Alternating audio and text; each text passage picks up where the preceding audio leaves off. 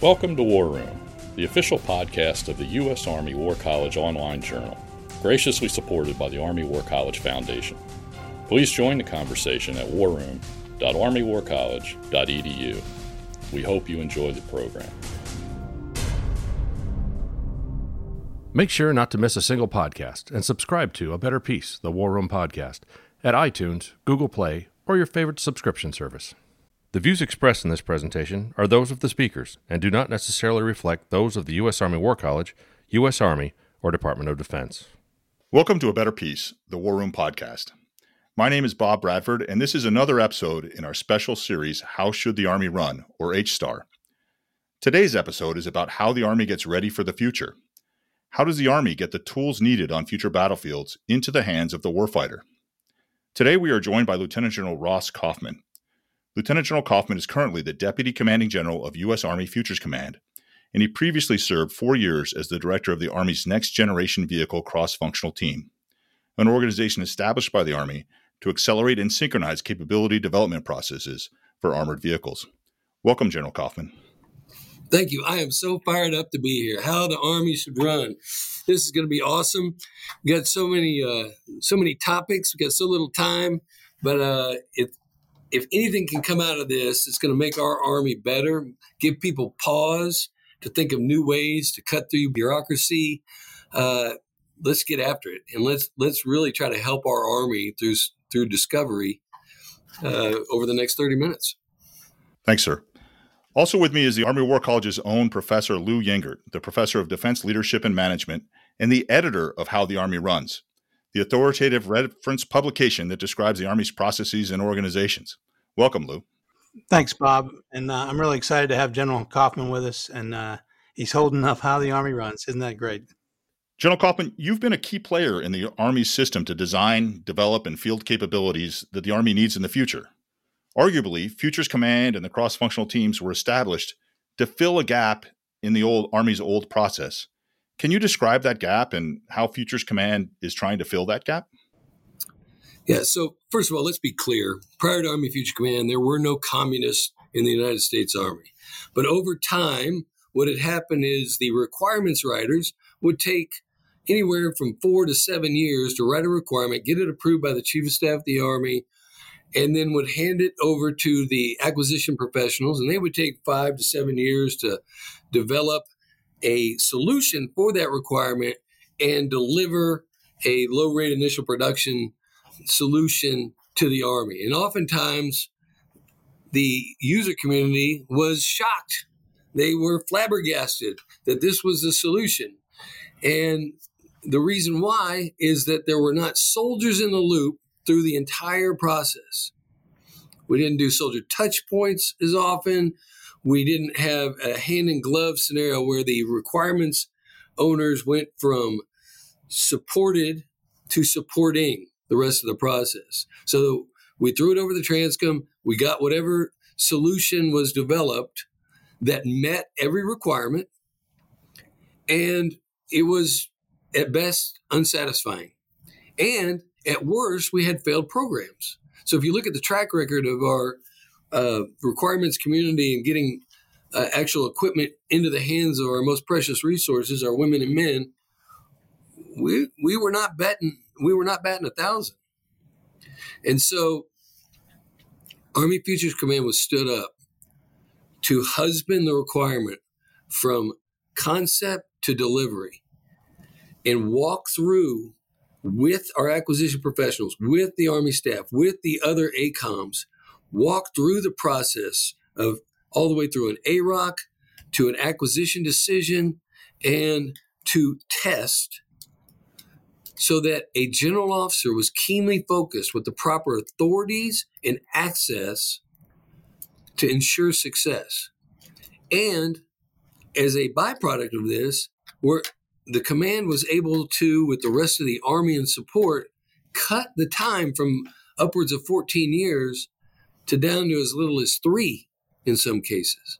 So Army Futures Command was making the system work for our soldiers more efficiently, and also work with the acquisition community to ensure that they had a partner that was vested from soup to nuts.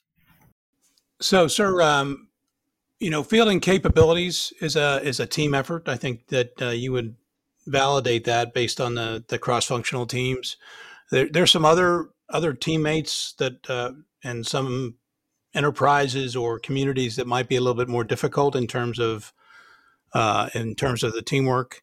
Can you describe the Futures Command's partnership with the acquisition and test and evaluation enterprises? And then once you get done with that, talk a little bit about industry partners and academia. Yeah, so when we started, it was unclear of where the CFT started and stopped, where the proponents started and stopped, where the acquisition community started and stopped, where tests started and stopped. And so it took the entirety of our Army to come together and find the right way. And we made some mistakes, I'll be honest, to find the right way so that the requirements and the soldiers are represented throughout the process. The relationship with the acquisition community has been great. The ability for me as a CFT director to walk a few number of steps down the hall and talk to the PEO face to face and say, hey, I've got a good idea. And then that PEO looking me in the eye and saying, that's not a good idea. We've tried that 6 times before. Okay, and now I go back and we start looking at it. Or the PEO to walk to us, or the contracting specialist to come. And the lab. So being in Detroit next to the lab, contracting, TACOM, the PEO, CFT, all in one location, and where you stand is where you sit. And it's been hugely beneficial. Now, not all CFTs are in that situation. If you look at Fort Sill, Oklahoma, where we've got our air defense effort as well as our long-range precision fires effort, they are hand in glove with the proponent because the proponent is located right next door. And they have to work extremely hard to maintain a good relationship in Detroit, where their PEO is located, okay, or in Huntsville for the air defense community. So that takes additional communication and additional effort. It's not bad, it's just different. And that same thing is true up in Detroit. We had to work very hard to communicate and cooperate with the proponent at Fort Benning.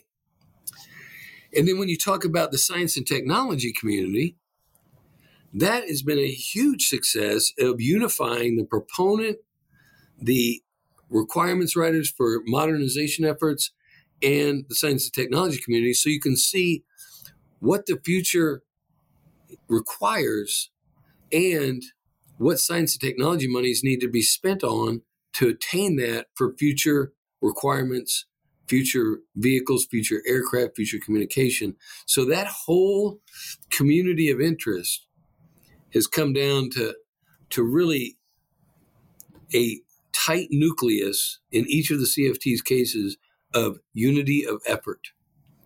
And then in order to get the academic community and the test community within that nucleus, it's taken a lot of communication with academia. Industry and academia always want to know, what is the Army working on? How can we help? And we have to get that communication out there so that we can clearly define what the Army is trying to accomplish so both academia and industry can help. And the test community, they are wonderful. My initial impression when I came to Army Futures Command was, oh my goodness, the test community is going to take too long. They're measuring the wrong elements, et cetera, et cetera. I was full of bunk. Okay. The test community wants to do it faster. They're looking ways to expedite. They want to ensure that they are a separate party that is measuring the whatever equipment that industry delivers, because they're the last stop before giving a release by AMC to ensure that it meets all of the requirements that we laid out. And if it doesn't, that the Army senior leaders, meaning the Chief of Staff of the Army as the head requirements signer, understands that, yes, this does not meet this requirement, but overall, this piece of equipment is within the spirit and intent of the requirement, whether it be directed or derived. Thanks, sir. Hey, sir, you mentioned the cross-functional teams. The Army stood up 8 originally, and now they stood up another one. Are these enduring organizations? Do you think the Army will have them for a while? Or will they disestablish some? Will they establish new ones? How is that organizational structure working? Sure. The best thing about the Army in the cross-functional teams is we have preserved decision space for our Army senior leaders. I'll take, for instance, the new contested logistics CFT. Everybody knows that logistics is important. Okay? Any warrior knows that battles are won or lost on many factors, but always whether or not you have the logistics. You know, you need gas for tanks, you need artillery ammunition, infantrymen need 3 things. They need Copenhagen, water, and hate. You know, you have to be able to put all these things together on the battlefield to have success. And so standing that up made perfect sense. Those CFTs that have been, without argue, extremely successful and have gotten equipment into a position of irreversible momentum for our soldiers, and once that equipment is delivered, they either need to take on new missions or we repurpose those efforts towards something else. So we can stand them up, we can repurpose them. What's really key to this, though, is that we value all of the members of those teams. So no one's going to lose their job. Hey, everyone's still going to have a job, but they may be doing something else for our Army, and that's what's important. Hey, sir, the Army's 6 modernization priorities, the 9 CFTs, how do things that don't fall under those umbrellas, how does Futures Command support those? Is it, if there's no cross-functional team with people co-located, as you mentioned, how do we get a new Humvee or something like that, a JLTV, whatever the new requirement is for a simple truck? That's a great question. So we have the CDIDs and the ACMs that are with the proponents in the TRADOC camps, posts, and stations, right? And those elements can generate requirements. And once those requirements are generated, they come to AFC. They're at Fort Eustis. All requirements flow through Fort Eustis and get vetted. They go into CAMs and are sent out to the entire Army for comment. And then those comments are adjudicated. And then from Fort Eustis, that requirement is then given to the G8. And the G8 takes it through his process to get it to the AROC for final decision.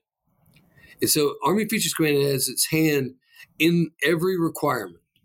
And it doesn't matter where it's generated from, but that flows from whoever wrote the requirement, whether it's a CFT or an ACM, through FCC there at Fort Eustis, and into the G8 for approval, modification, or there could be a decision that we will not go forward with this requirement.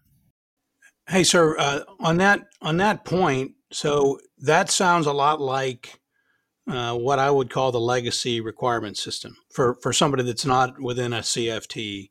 So is it fair to say that for programs that are outside that, for requirements that are outside the CFT purview, that we're probably going to take a longer time, possibly the longer time that you talked about when we first started the podcast, in order to do those requirements? And if that's the case, how can we use what we've learned from the CFTs to shorten those times?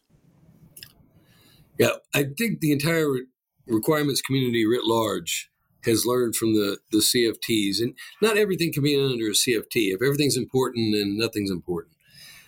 So we've seen a rapid advance in the timing of requirements written in the traditional manner, because we've learned about soldier touch points. We've learned about streamlining the requirements process through FCC up to the G8.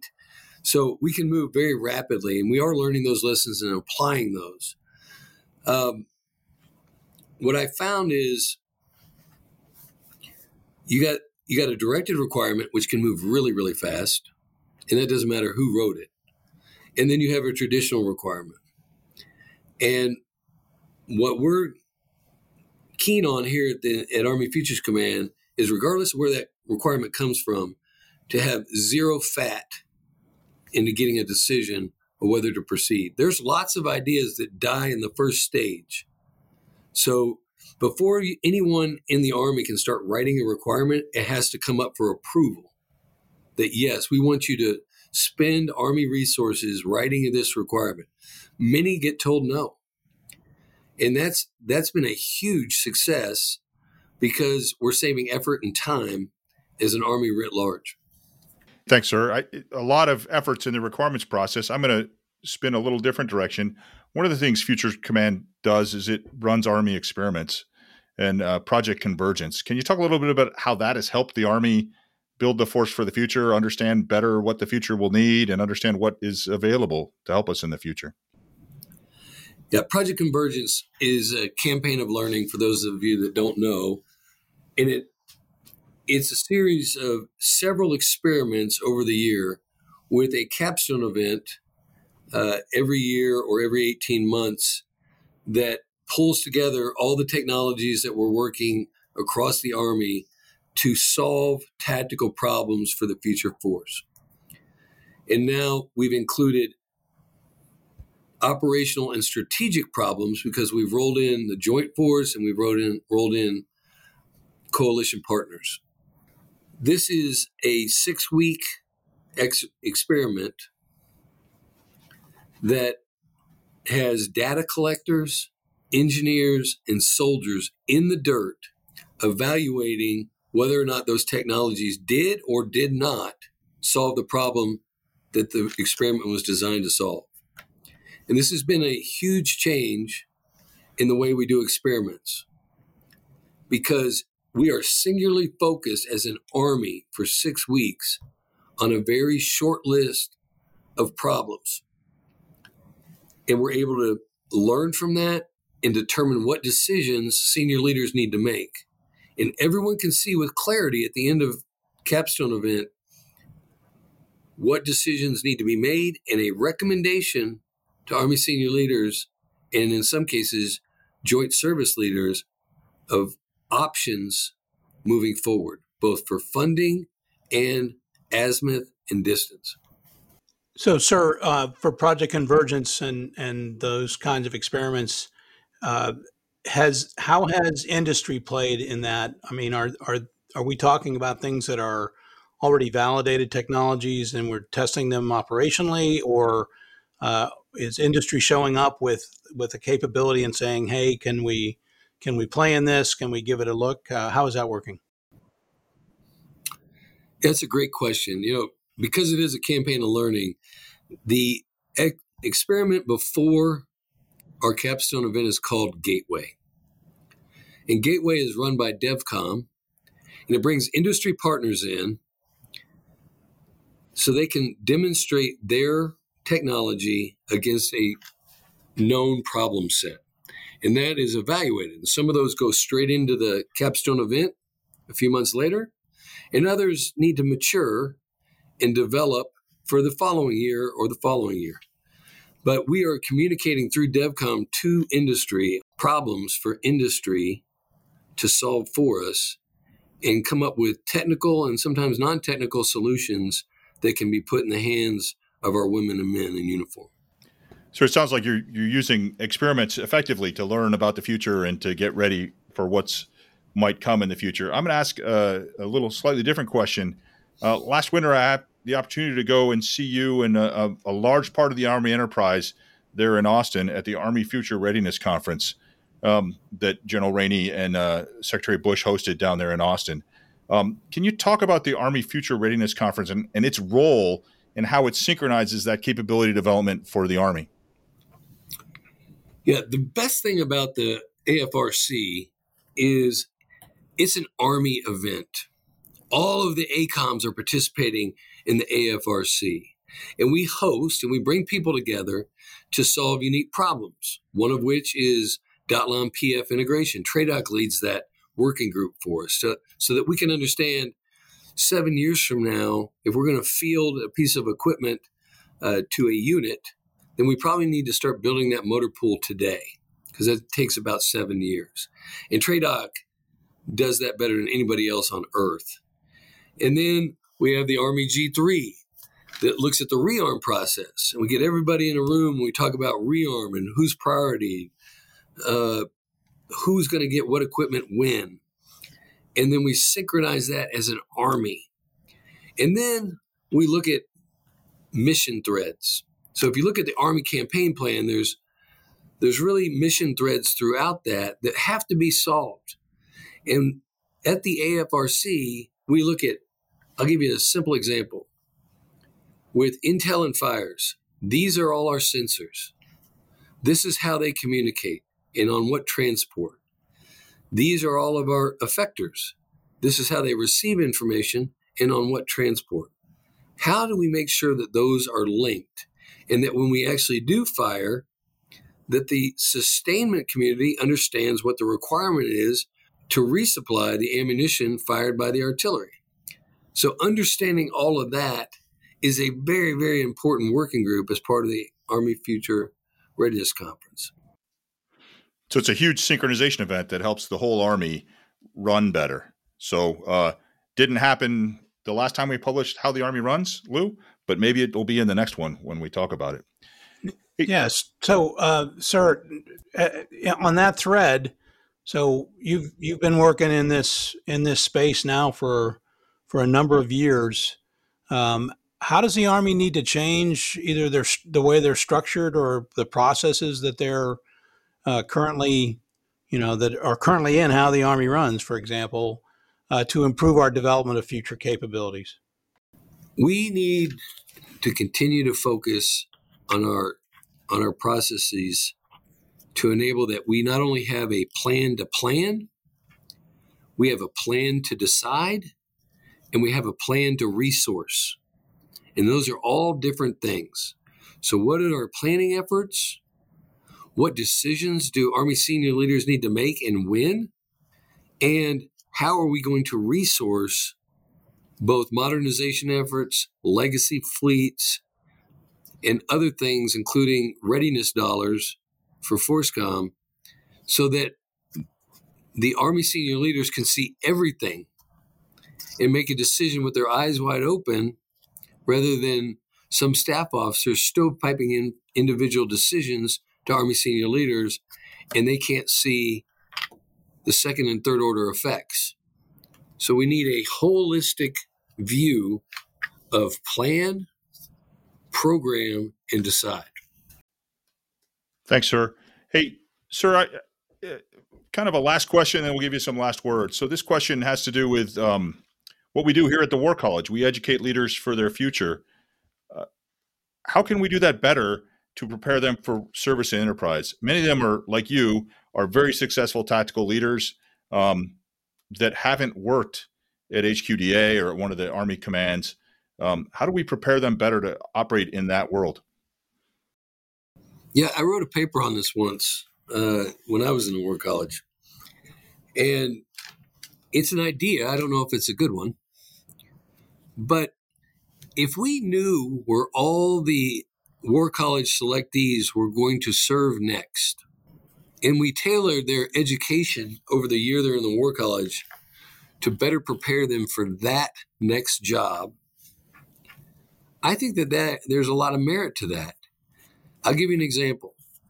If we know that Ross Kaufman is going to command a brigade, and that brigade is going to rotate to Europe, then perhaps Ross Kaufman's War College is a fellowship at UCOM to better understand the environment, to better understand what is happening in current events and future events that are planned, so that we can better prepare that leader for what we're going to actually ask them to do. It doesn't have to be the whole year. There's some JPME 2 requirements and there's some other things, but a little bit of planning and a little bit of forethought could really tailor an education for our colonels so that they hit the ground running regardless of where they go next. I think tailorable education is a great idea. I'm not sure if our commandant read your paper a few years ago before the previous commandant wrote a white paper about that, but it is something we're trying to get to. It will require the Army to think a little bit farther out about where people are going, as probably less than 20% of our students know where they're going next year when they show up. It makes it a little harder. Yeah, I agree 100%. It would be a Herculean effort by many portions of the Army, but that doesn't mean it shouldn't be done. No, thanks, sir. Hey, sir, any last words you want to make about Futures Command and its role in preparing the Army for the future? When people think about Army Futures Command, General Rainey, I believe, would say we are a servant organization that is dedicated to transforming how our Army fights and wins in the future. And while we field equipment, we're really improving the capabilities of formations. And we want to be formation-based as we look towards 2040 and beyond so that we make the right decisions for our women and men in uniform and ensure dominance in any future battlefield. Thanks, sir. That's quite a charge, and I think Futures Command is well on the way to pushing it. Thank you so much for joining us today. I think that's all the time we have for now. Thank you, General Kaufman. It was great speaking with you, and I think your words of wisdom, hopefully a lot of people will listen to them, because I think Futures Command has a great start to making the Army better, but there's still things we can do to be even better. No, thank you all very much for having me. I am honored to be your guest, and if ever there's anything that Army Futures or myself can do for you, the War College, or anyone out there, please just say the word. Thank you, sir. And thanks to all for listening in. Please send us your comments and suggestions for this and future podcasts.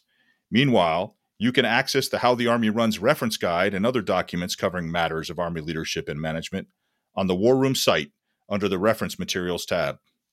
Please subscribe to A Better Peace on your podcatcher of choice. And once you have, please rate and review this podcast, because that's how more people can hear about us, so that we can continue to grow this community for conversations like this one. This conversation is over, but we look forward to welcoming you again. Until next time, from the War Room, I'm Bob Bradford. And that concludes our program. Thank you for listening. The views expressed in this podcast reflect those of the speakers and do not necessarily reflect the views, policies, or positions of the U.S. Army or the Department of Defense. Let us know what you think. Provide us your feedback, comments, or suggestions through our webpage at warroom.armywarcollege.edu, and have a great day.